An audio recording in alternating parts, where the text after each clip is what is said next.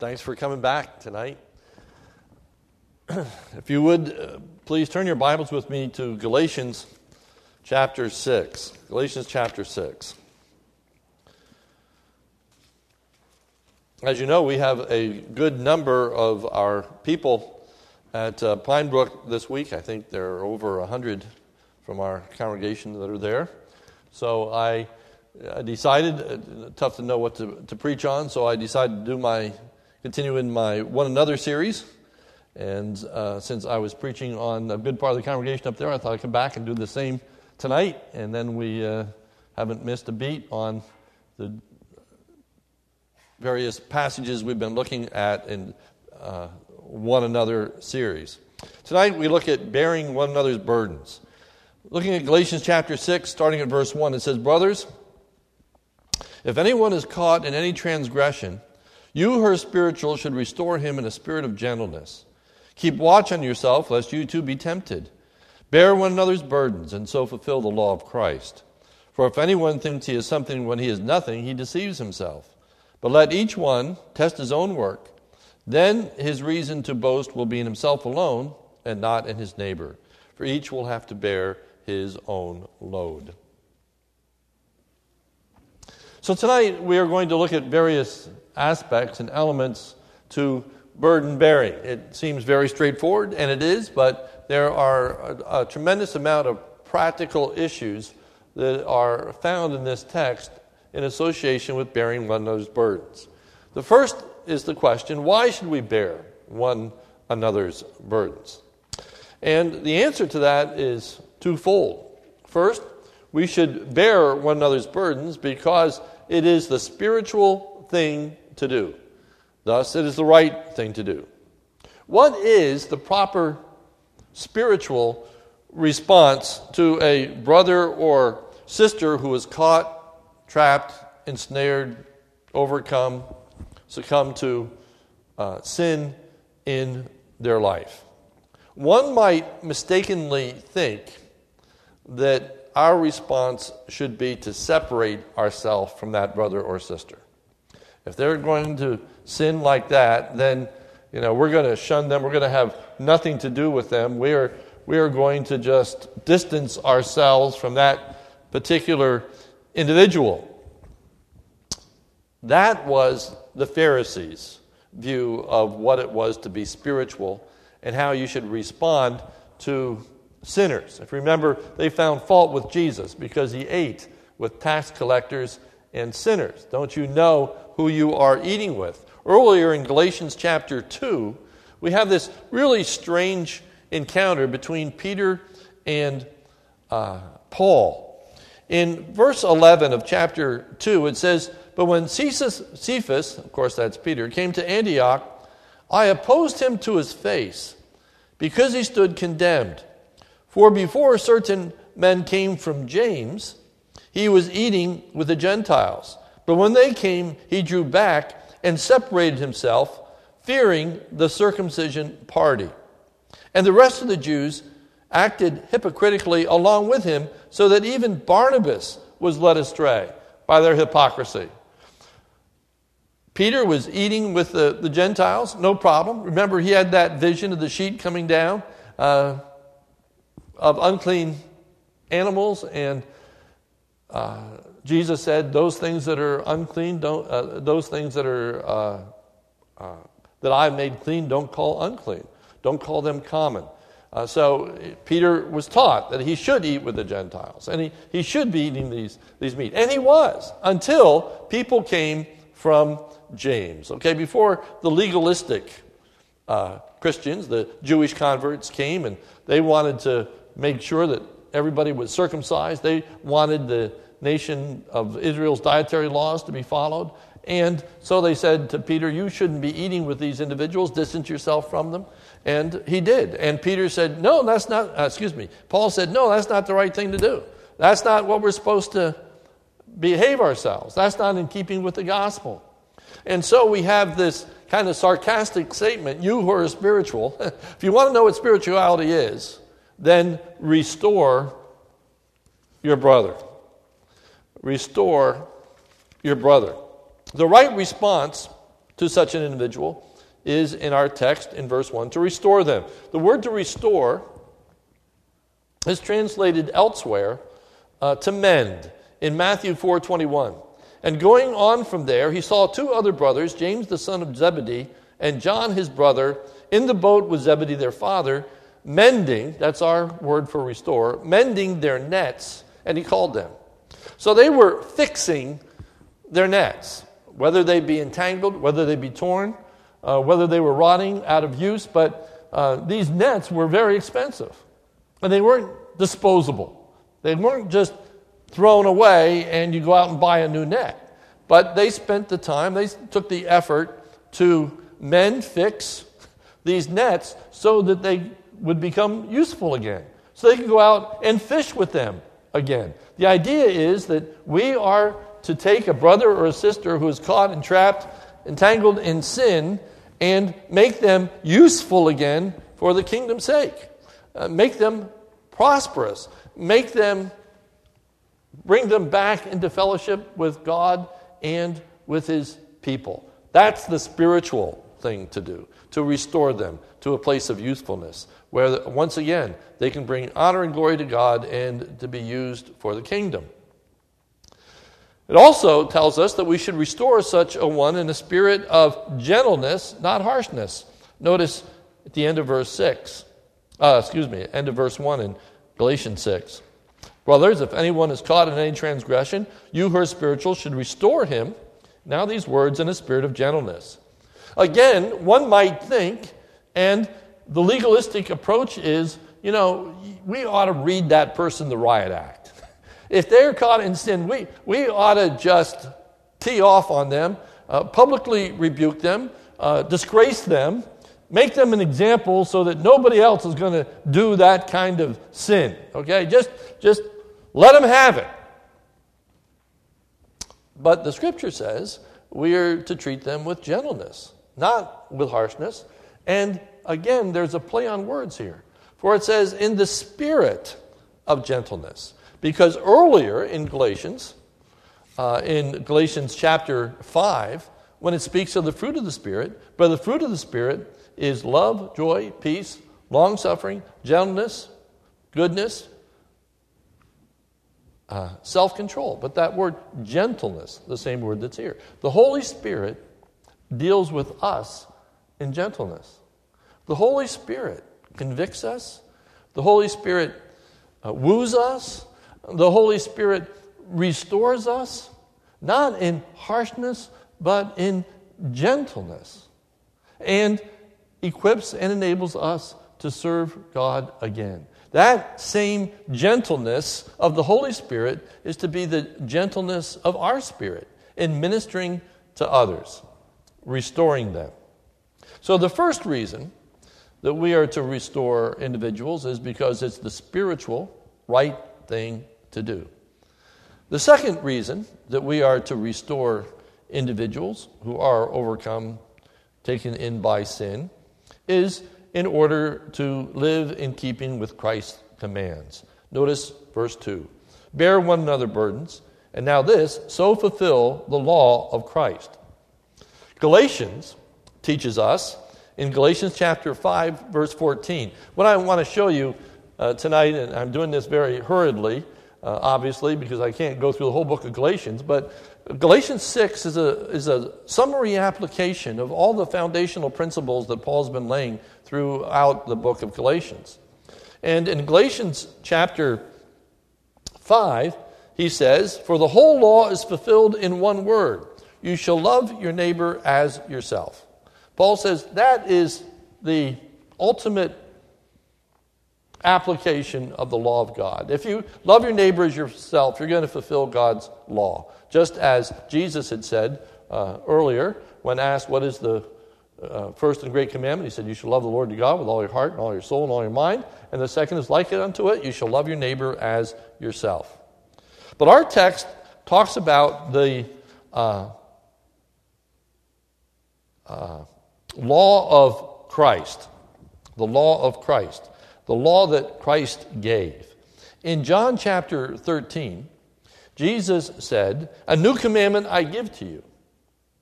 A new commandment I give to you. That is, that you love one another. Now, that's not new. That's Old Testament, that you love your neighbor as yourself. But he said, I give you a new commandment. He raises the bar.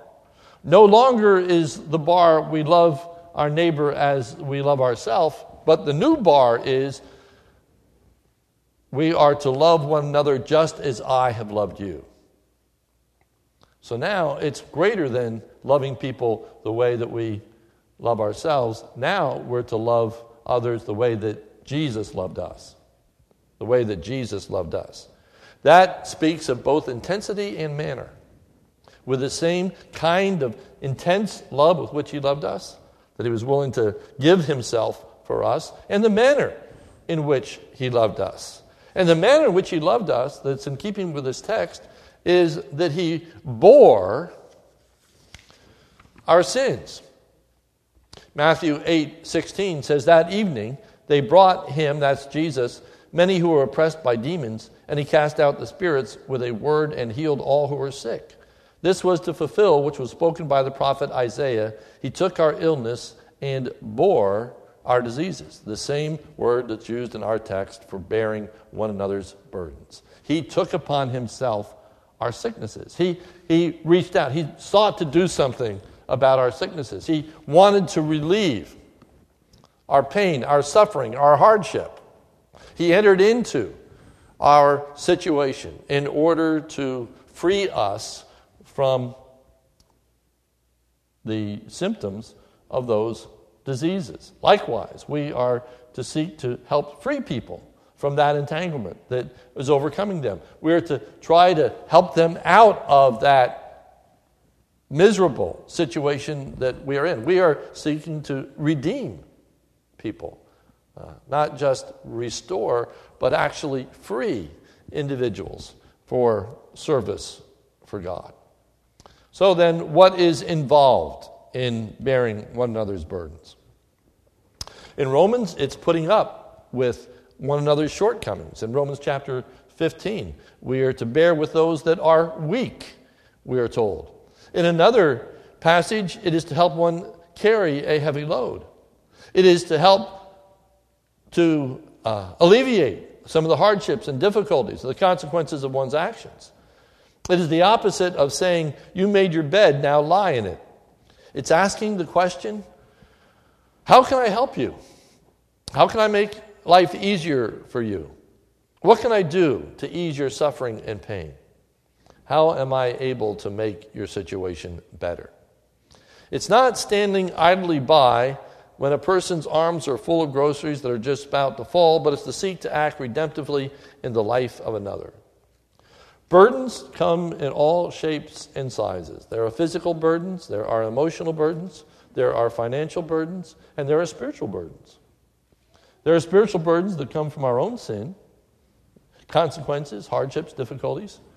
But there are burdens that come not even from our own sins, but from the sins of others around us. There's the burden that comes in having a loved one who doesn't know Christ as Savior. There's the burden of a child who's not walking with God, and you see the way in which their life is headed, and you know the difficulty of the road that lies ahead. And it's hard, it's painful, it's difficult. That's a burden. And we are to seek to help people in all of these burdens. Some burdens result from sin. That's Galatians 6, verse 1. There are situations that because of our sin, we make life miserable for us. There might be financial ramifications, and now we're broke because of our sin. We might have been in prison, and it's difficult now to get a job, and there's all kinds of things of that nature. Then there's just plain simple being irresponsible, being lazy. And that has its consequences. But we're to try to help people, whatever the reason that they are now burdened. And then there are those situations in which we are under burdens for no particular sin of our own. there's a flood, and our house is flooded. There's a lightning strike, and our house is burned down.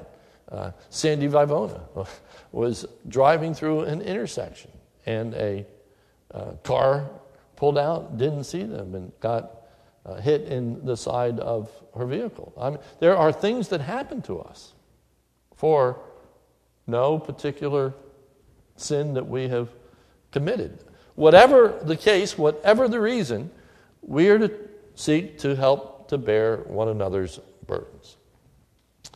But what I want to stress tonight, there's a couple of things, but this is one of them, is what is the danger in bearing one another's burdens? There's a danger that's referenced. If you look at verse 1. Brothers, if anyone is caught in any transgression, you who are spiritual should restore him in a spirit of gentleness. Keep watch on yourself. Now these words, lest you too be tempted. So watch out for yourself so that you do not become tempted as you are seeking to bear another person's burden. So what are we to watch out for? What's the red flag? What's the problem that we have to avoid at all costs? What do we have to be alert to? What might we stumble into as a result of bearing one another's burdens? I remember growing up, as people would teach Galatians chapter 6, that often the application was that we need to be sure that we don't enter into the same sin that they do. You better not get too close to someone, or you're going to succumb to the very same thing that you're trying to deliver them from. An example would be a person who is drowning. A person who is drowning, we are warned that you better not get too close to that individual or they're going to pull you under. Better to throw them a life preserver. Better to hold out a paddle or something that they can reach onto. Because if you get too close to them, in their panic, they're just going to grab a hold of you and they are going to be actually pulling you down and pull you under. And if you aren't careful, you're both going to drown. And that would be the application. You got to be careful that you don't get pulled down with this brother who is committing this sinful act. Well, there's a measure of truth in that. We can't take anything for granted, and we ought to be careful. But that flows out of the misunderstanding, again, of what it means to be spiritual and keep your distance. That's the argument for better stay away rather than come to their assistance. Actually, in the text, it leads us in a little different direction. What is primarily in view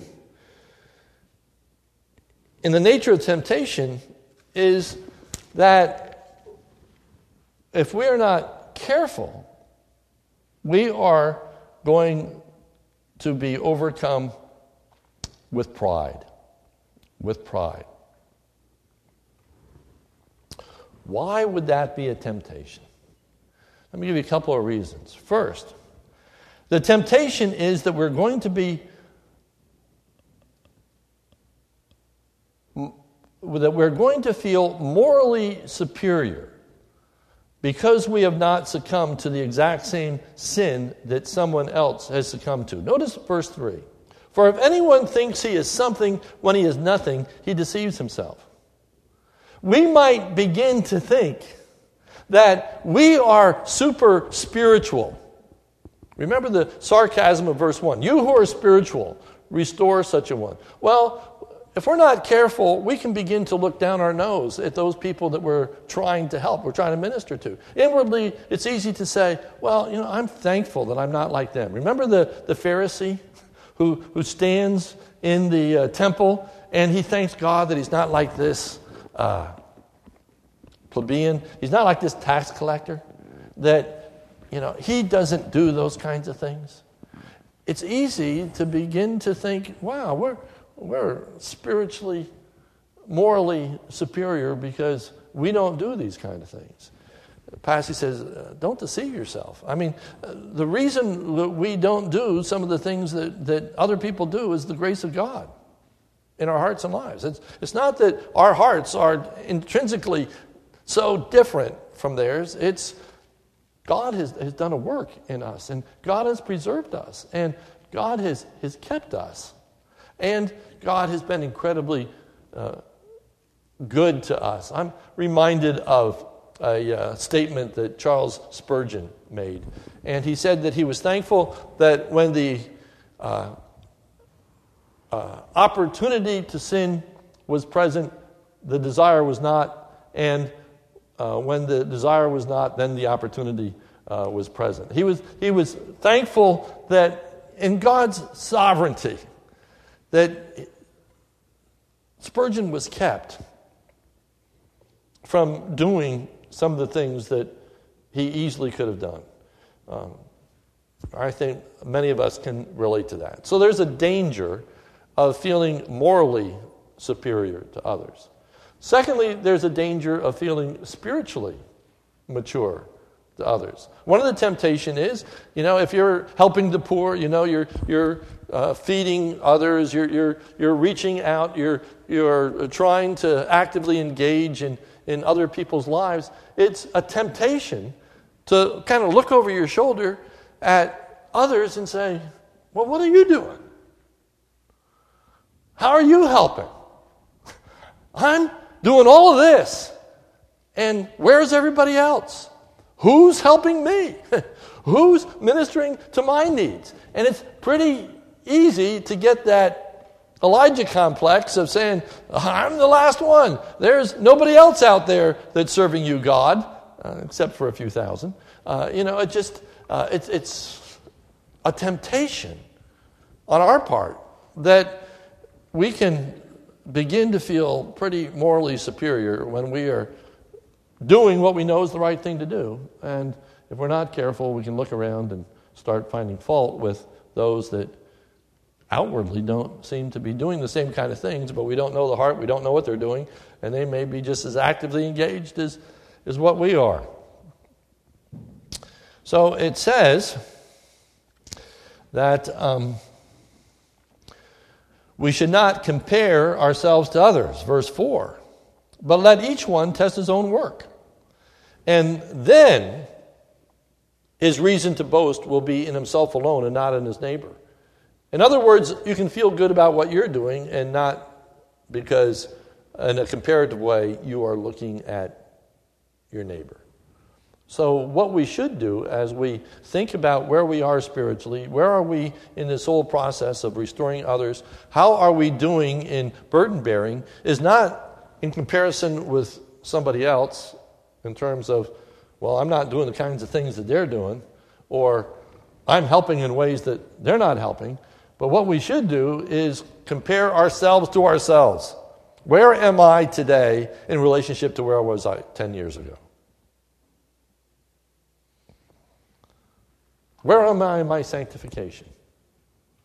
Where am I in my spiritual walk? Where am I in my own personal life of living for the Lord Jesus Christ? Where am I in my sinful desires and behaviors? Do I see progress? Do I see growth? Do I see a greater commitment to the things of God? Or am I stagnant? Or worse yet, have I regressed? Did I have at one point a greater concern for others than I do now? Was I more actively engaged in seeking to remove other people's burdens than I am now? Where do I stand today in relationship to where I stood 5 years ago? That's what we ought to be asking ourselves. Not comparing ourselves to others, but comparing ourselves to ourselves. And if we do that, we are going to be spared from this temptation of spiritual and moral superiority as we seek to help others. And then lastly, what is the individual's own responsibility in burden bearing? When do we cease to become a helper and become an enabler?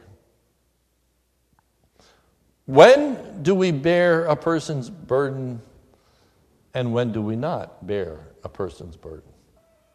And when do people help us in our burden, and when do we need to bear our own burden? That's verse 5. For each one will have to bear his own load. Now, think with me about this for a moment. Each one will have to bear his own load.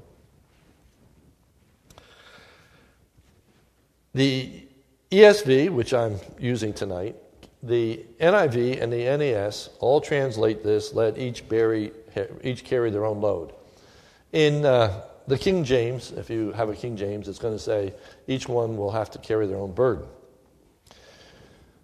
It's good that they translate this word differently because it's a different word in verse 5 than it is in verse 2, where we're to bear one another's burdens. It's a different word. But this word is an interesting word. It's a fascinating word. Let me give you some places where it's used. First, it's used by Jesus in that famous statement, if you are weak and heavy laden, you are coming to me, for my yoke is easy and my burden is light. The word for burden, being light, is the word that's in our text for load, verse 5. It's different from the one in verse 2. Okay. My burden is light.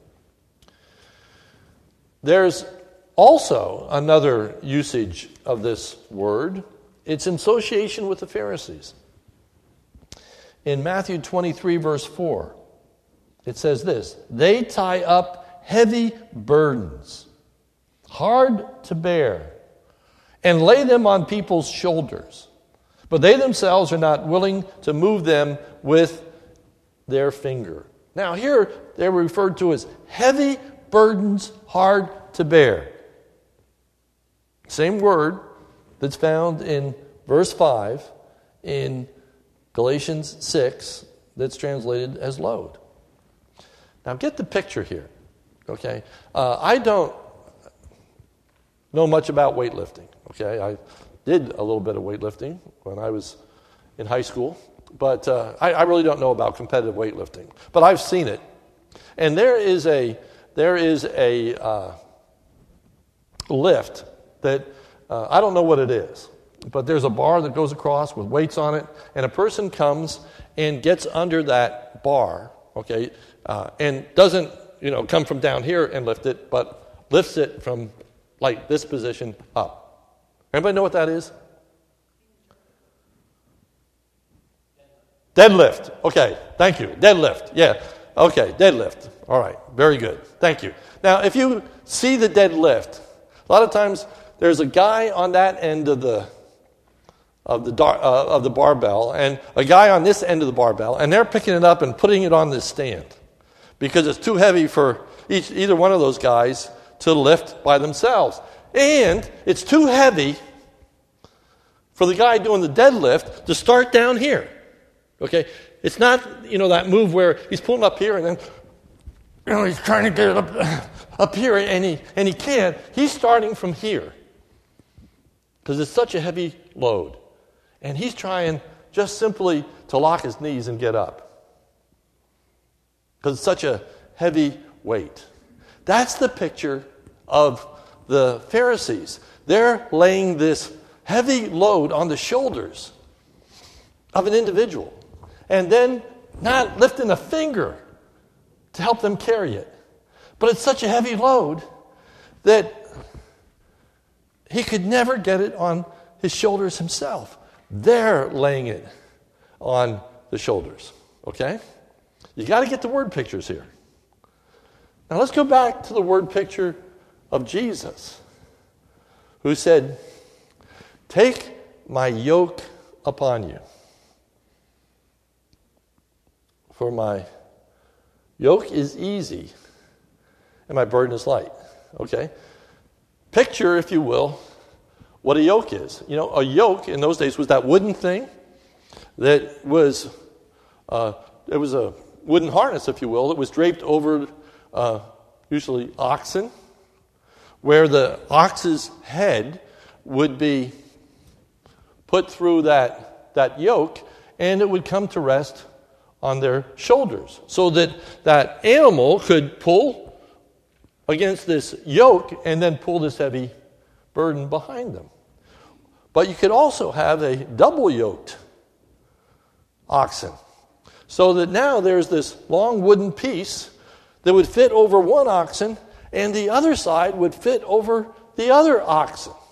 And together they would pull, and they could pull a weight that was much greater than they could pull individually. That's the imagery of what Jesus does. He comes alongside, and not like the Pharisees, who put this heavy burden on our shoulders and then doesn't take a finger to help us. Instead, he puts a yoke upon us with himself in the other half of that yoke, and turns what would be a heavy burden into a lighter burden, a manageable burden. And so as you think of this word tonight for this load and responsibility, I like the word manageable. Manageable. So I would submit to you the difference between a burden and a load is between what is manageable on your own, with Christ's help, of course, and that which you need someone's help to do. We are responsible for the things that we are manageable for on our own to do, and be on the lookout for things that people can't do on their own, and then help them. But now here's the real nifty part of this. And that is that the issue isn't the load, it's the capacity of the individual. Let me tell you one other way in which this very same word for load is used, and that is cargo. When you think of cargo, you usually think of something pretty heavy. Okay? Cargo. But what the most important factor in carrying cargo is not the weight of the cargo, it's the capacity of the ship. If you've got a freight liner, you have a hold that is huge. And you could put a tank in a warship. You could put a tank in a freight liner, and it wouldn't sink it. Now, think about driving a tank on a rowboat. And what's going to happen when that tank hits that rowboat? You see, it isn't the difference in the load, it's the difference of the capacity to handle the load, which I think is extremely, extremely important. We need to focus more on people's capacities and less on the load, as opposed to more on the load and less on people's capacities. Let me give you a series of illustrations to tell you what I mean by that. The resources that people have to deal with burdens are varied. In fact, there are myriad, the differences. So that what is a load to one person is a burden to another, and what is a burden to one person is a load to another. There are many factors that enter into that. Think, if you would, for example, your car breaks down, and it's going to take $1,000 to fix it. Is that a load or is that a burden? If you have $100,000 in your bank account, it's manageable. It's a load. If you've got $600 in your bank account, all of a sudden that becomes a burden. How am I going to be able to manage this on my own? If you have $600 in your bank account, but the car is under warranty, then it's no big deal because the warranty is going to cover the $1,000 repair. So even though you only have $600 in the bank account, you got the warranty. But let's suppose this car needs a repair, and it's the only car you have. And so it's going to be laid up for 2 weeks while this repair is done. Now you have the money to handle it, but you only have one car. And somebody's got to help you get around or help you pick it up. And then all of a sudden, even though you have the money to pay for it, it becomes a burden. You need help. But you may take it to a dealership that has a loaner. And while it's being fixed, they give you a free loaner car to drive around. And so you don't need anybody to pick you up and take you to get this vehicle. You're fine because you got a loaner car. And we can go on and on and on. What is a burden to one is a load to another. What is a load to one is a burden to another. And there are so many factors involved in that. For example, not just varying financial resources, varying family resources. You know, if you are one of 6 kids and all of your siblings live around you, life is different than if you are an only child. Or if all your children have moved away. That's different from a family that all their children live in a little community together. Spiritual resources are different. If we have people praying for us, or if we don't.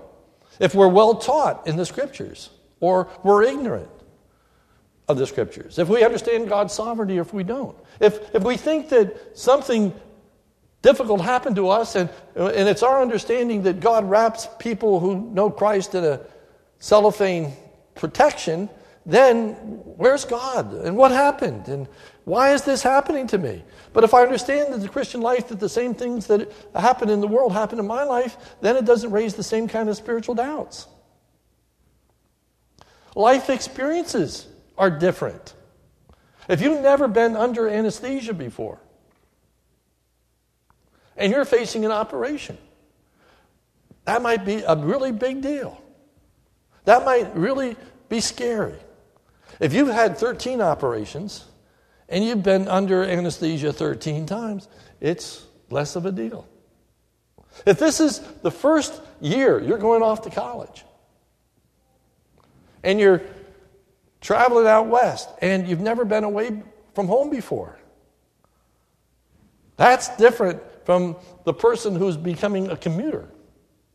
And that's different from a person who's returning for their senior year.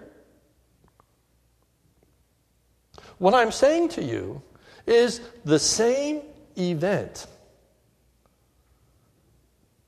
can be a load or it can be a burden. We have a tendency to focus on loads. I could give you, I didn't take the time, but there's a famous chart that's been established that talks about stress figures and labels certain events in your life, and it gives you the amount of stress that it's associated with that. But it fails to take into consideration different people's circumstances. It's not the same for everybody. It's not the same. So we can't just focus on the load. We have to focus on people. Focus on people. For example, you think of a child. A child that can't tie their shoes. When do kids learn to tie their shoes? 6 years old. Okay. It's been a long time. Okay. So 6 years old, let's say, that they are tying their shoes. So now this little boy, girl can tie their shoes. Now they have a little brother or sister, and they're 3 years old, and they're wearing the Velcro stuff because they can't tie their shoes. And they look at them and, I can tie my shoes, you can't, you're a little baby.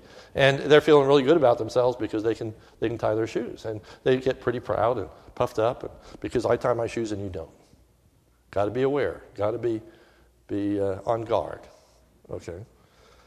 And then you grow up and you be a big boy, and it's no big deal to tie your shoes, right?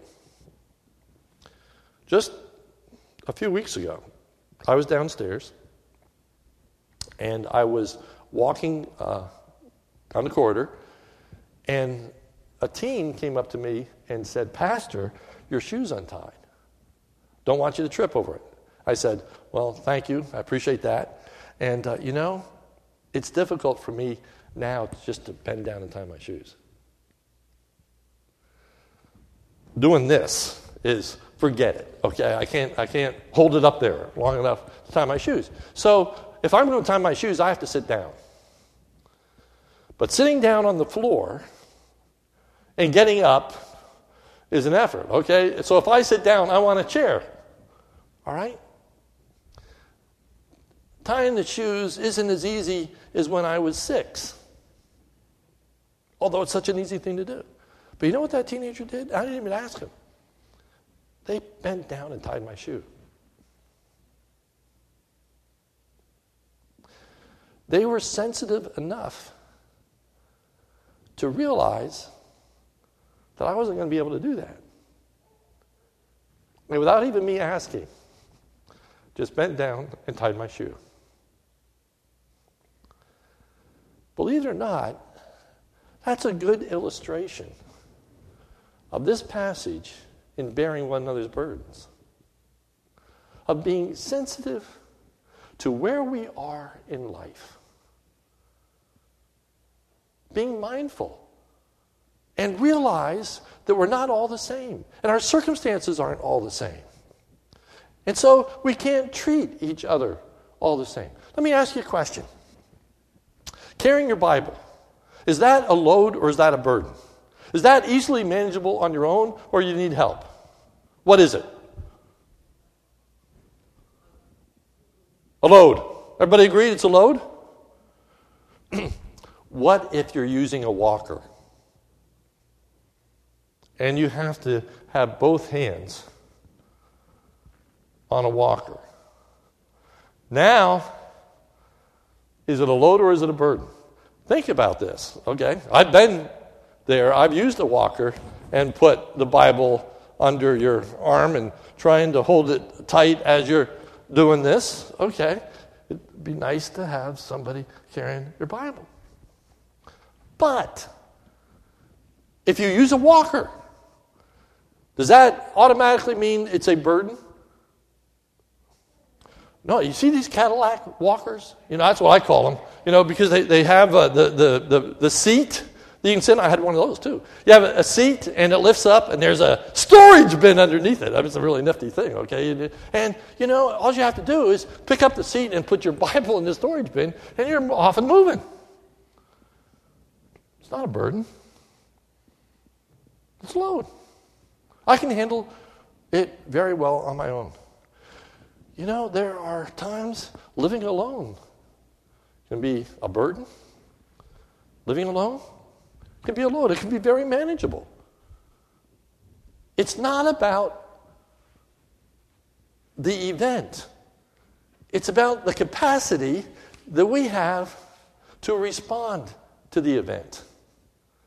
That's what we have to be careful in dealing with one another. Because sometimes people don't need our help. And they become indignant when we insist that they need our help, and they say, "No, I don't." And they really may not need it. And we look at this and say, well, how could they not need it? Look at this big event. Look at this difficulty. Look at this 100-pound weight that they have to lift. Believe it or not, I can remember a time that I could throw 100-pound feed bags around. I spent one summer working with a feed mill, and I picked up 100-pound bags and stacked them up as high as my head and didn't think twice about it. Believe me, if somebody asked me to move a 100-pound feed bag, it is now a burden. I'm going to need some help, okay? I'm not going to get it up even with my head today. It's not about the event. It's not about The load itself, it's about the capacity that we have to meet that load. And so, what is really essential is that we know each other. We know each other well. We understand each other's strengths and weaknesses, emotionally, spiritually, physically, so that we can reach out to individuals. And then what really complicates things is that life is not just segmented into nice little portions. You've heard the adage, I'm sure, it's the straw that broke the camel's back. A straw is nothing. It's like a feather. But the camel is so burdened already that you put the one last thing on top and they break. You know, sometimes it's not that it's such a big deal, it's that it comes on the heel of so many different things. Take Sandy Vivona, for example. She was in an automobile accident. Her husband died 9 months ago. She's been in the hospital for almost 3 months. It's event after event after event. She was really looking forward to going to Pine Brook. This happens the night before. That she was really looking forward to going to Pine Brook and being with God's people. And, she's been almost like a shut-in for such a long period of time. And now, the night before she's going to Pine Brook, what happens? She's in an automobile accident and can't go. Not only that, I think that this car is the first new car that she's ever had. I could be wrong about that. But I am sure that it's the first new car that she would have had in a long time. It's her brand new car that was hit. And she wasn't driving. Carrie was driving, her daughter. And Carrie's a wonderful person and helps her. And I imagine Carrie's upset, thinking, oh, man, we just got this car for Mom and now it's wrecked. And so it's not even the event. It's not even the person's emotional strength. It's what's happening all at the same time. So what I'm trying to say to you tonight is that when we think about burden bearing, it's much more about the individual than it is the load. Let's think less about the load and more about the individual. And realize there are people that they're okay with this. They can handle this. Sandy has a tremendous amount of resolve. And, she's wanting to handle this. And she's wanting to handle it on her own. You have to kind of respect that. You kind of have to appreciate that. You also have to be sensitive to saying, okay, now when's the straw going to hit, and what could be the next thing? And by the way, she just moved too from the second floor to the first floor, so she has that and had to get rid of some things, and there are the emotional aspects of it. What I'm saying to you is, in order to really bear one another's burdens, we have to know each other. And I mean know each other well. What's going on in each other's lives? What's taking place? What we are like? What resources we have? Family resources, financial resources, friends, church. It's different from a person who comes every Sunday to the person who's fringe. Their relationship to people is different. Their relationship to the church is different. It's different for the person who has known the Lord for 6 months and the person who's known the Lord for 40 years. It's not just are they a Christian or not. It's their life's experiences. And so the passage teaches us that we are to bear one another's burdens. That which is unmanageable on one's own, we have to come alongside and help. That which is manageable on our own, we need to manage. Because if we don't, we might become the straw that broke the camel's back. You know, we hear people say, I don't want to be a burden to others. There's a time and a place where, in humility, we have to accept other people's help. There are also times and places in which we have to shoulder our own load, and we have to be responsible, and we have to step up to the plate, and we have to do what is manageable for us to do. That's the challenge of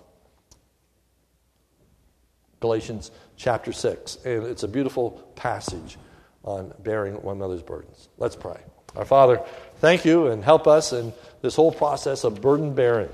Give us a sensitivity, give us an understanding of one another, give us insight into each other's lives, and Lord, help us to be spiritual and come to people's aids and not distance ourselves from them. Help us to follow the law of Christ, to act as he would act. And Lord, keep us from pride in this whole process, both the pride of thinking that we are something that we are not because we are helping, and also the pride to refuse help when we need it. Lord, may we acknowledge that things are hard to manage. And when people reach out to us, may we be thankful. May we accept this as your grace and your goodness. May we express thankfulness to them and to the Lord. So, Lord, give us the wisdom to know the difference between a burden and a load. Give us a sensitivity to one another. Help us to fulfill the law of Christ. For it's in Jesus' name we pray. Amen. Thank you. And you are dismissed.